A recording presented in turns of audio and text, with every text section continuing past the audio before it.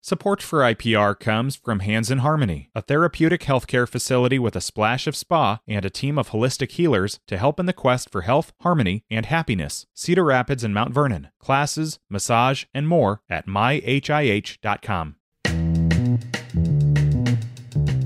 Today is Friday. It is the 16th of June. This is Here First from IPR News. I'm Clay Masters. A haze engulfed eastern Iowa yesterday, painting the sky gray, making noses crinkle and forcing coughs from residents. The Cedar Rapids Gazette reports the wave of smoke had wafted down from more than 300 wildfires blazing in Canada. It wasn't the haze's first visit to the northern U.S. this summer, and it likely won't be the last. Wildfire smoke carries a mixture of solid and liquid particles that is dangerous to breathe in. Its heavy presence caused the Iowa Department of Natural Resources to issue an air quality advisory early yesterday afternoon for portions of central and eastern Iowa. The Iowa Supreme Court is expected to issue a major decision today on abortion rights in the state. IPR's Katerina Sestorek has more. The court's decision could lead to abortion being banned in Iowa around 6 weeks of pregnancy. Abortion is currently legal up to 20 weeks. Governor Kim Reynolds signed a bill into law in 2018 that says abortion is banned with some exceptions when a, quote, fetal heartbeat is detected. That's about 6 weeks after a person's last period. The law was blocked by the Polk County District Court and never took effect because it was ruled unconstitutional. But last June, the Iowa Supreme Court and U.S. Supreme Court opened the door to banning abortion, and Reynolds asked the Iowa Supreme Court to reinstate the 6-week ban. According to Planned Parenthood, the law would ban about 98% of abortions in Iowa. Depending on the outcome, Republican lawmakers could return to the Capitol and pass new abortion restrictions. The state unemployment rate for May remained at 2.7%. Iowa Workforce Development Director Beth Townsend says job losses were offset by more workers joining the labor force. We saw 6,400 people come back into the workforce, so that's a really good sign. We saw a decrease in the total number of unemployed individuals by 500 from month to month. So when people are coming back into the workforce, they're also coming in and finding jobs. The labor force participation rate moved up to 68.5% in May, getting closer to the 69% rate before the pandemic. Total non-farm employment did drop by 200 jobs in May, with manufacturing losing 1,400 jobs. An accident at the Iowa State Fair last year left a track official seriously injured, according to a lawsuit filed against the fair and the Tractor Pull Association. The Des Moines Register reports it happened during the outlaw truck and tractor pull at the 2022 State Fair. It apparently received no news coverage. Different classes of trucks and tractors compete in the event to haul sleds with progressively more unbalanced weights across a defined course.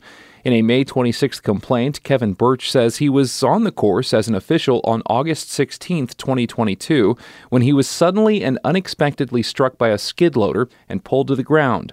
Birch sustained numerous injuries, according to the complaint, including 11 broken ribs and multiple leg fractures. It says he was hospitalized for 23 days, underwent multiple surgeries, and has permanent damage to his right leg. And it's the third year in a row that drought has plagued Iowa, and conditions are not letting up. State climatologist Justin Glisson says the state has seen 40 to 45% of normal rainfall, and there's diminished soil moisture. And when we take all of these conditions together, we're in what we call rapid onset drought or flash drought. And these are characteristic of higher temperatures, more evapotranspiration by plants, but also these very dry conditions. So definitely we've seen drought conditions expand over the last several weeks. Drought across the state still remains the worst in western Iowa, where there's low soil moisture and low stream flows. That says eastern Iowa has seen some relief overall, but those conditions could backslide as precipitation stays away. Glisson made his comments on IPR's River to River yesterday. This is Here First from IPR News. This IPR podcast is supported by Cultivating Compassion, the Dr. Richard Deming Foundation, fostering causes that enrich the community, generate understanding, and cultivate compassion, including above and beyond cancer. Since the age of the dinosaurs, pallid sturgeon have thrived in what's become the Missouri River. The fish made it through mass extinctions and multiple ice ages, but populations have plummeted over the last 90 years as humans installed dams and engineered the river current. Harvest Public Media's Elizabeth Rimbert reports the pallid sturgeon struggle may be a signal of larger issues in the Missouri River. Early on a fall morning, a graduate student leans forward on an airboat, reaching for a fishing line that she baited the night before. For hours, it floated in Nebraska's Platte River, an offshoot of the Missouri. Her professor, Mark Pegg, looks on to see what she's caught. Looks like there's a fish or two on. Might not be the right fish, but... Pegg and his students are searching for the endangered pallid sturgeon. It's a funny-looking fish with a long snout and a humped back, all covered in beige scales. The funky features are for a good reason, says Wayne Nelson Stastny with the Fish and Wildlife Service. If you are going to design a fish in an engineering program to the Missouri River, where you can't see, you can smell, you can hear, and to be able to handle the currents, a pallid sturgeon is what you would design. But those traits didn't help out when the pallid came up against the massive projects of the 20th century, when engineers built dams and narrowed the river. That basically eliminated the fish's habitat, and soon it was rare to catch a young pallid sturgeon. What they were capturing was older fish, never anything in the small, young type pallids. And so there was a major concern about, are we going to have this population go extinct? Biologists were worried about what it meant if this fish, so in tune with the river after millions of years of evolution, was struggling.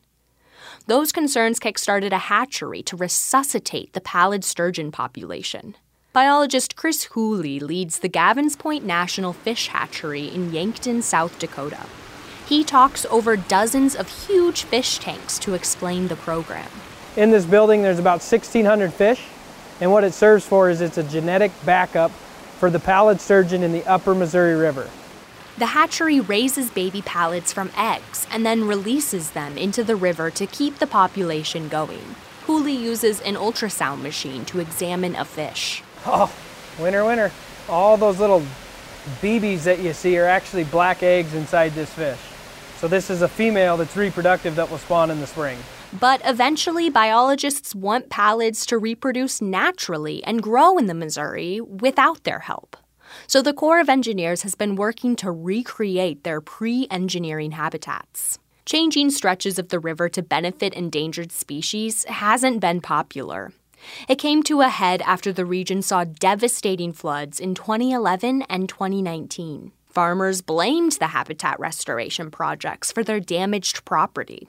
Here's Wayne Nelson Stastny of Fish and Wildlife again. I've been in meetings where busloads of people show up and say, my farm is not your laboratory.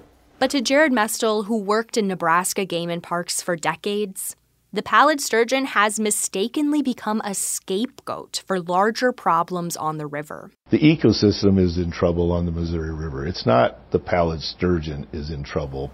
Mestel thinks narrowing the river for the navigation industry increased flood heights and frequencies. He says undoing those projects and widening the river could restore habitat for animals like the pallid sturgeon and make more room for flood years. Yes, it will cost a lot of money, but have a system that will meet our needs today and for a long way in the future.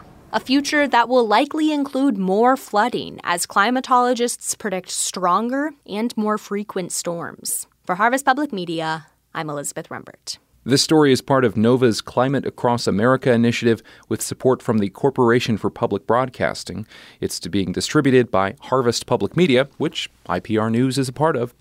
This is Here First from IPR News. I'm Clay Masters. You can find this podcast wherever you subscribe to them so you can listen every weekday morning. And thank you, of course, for listening.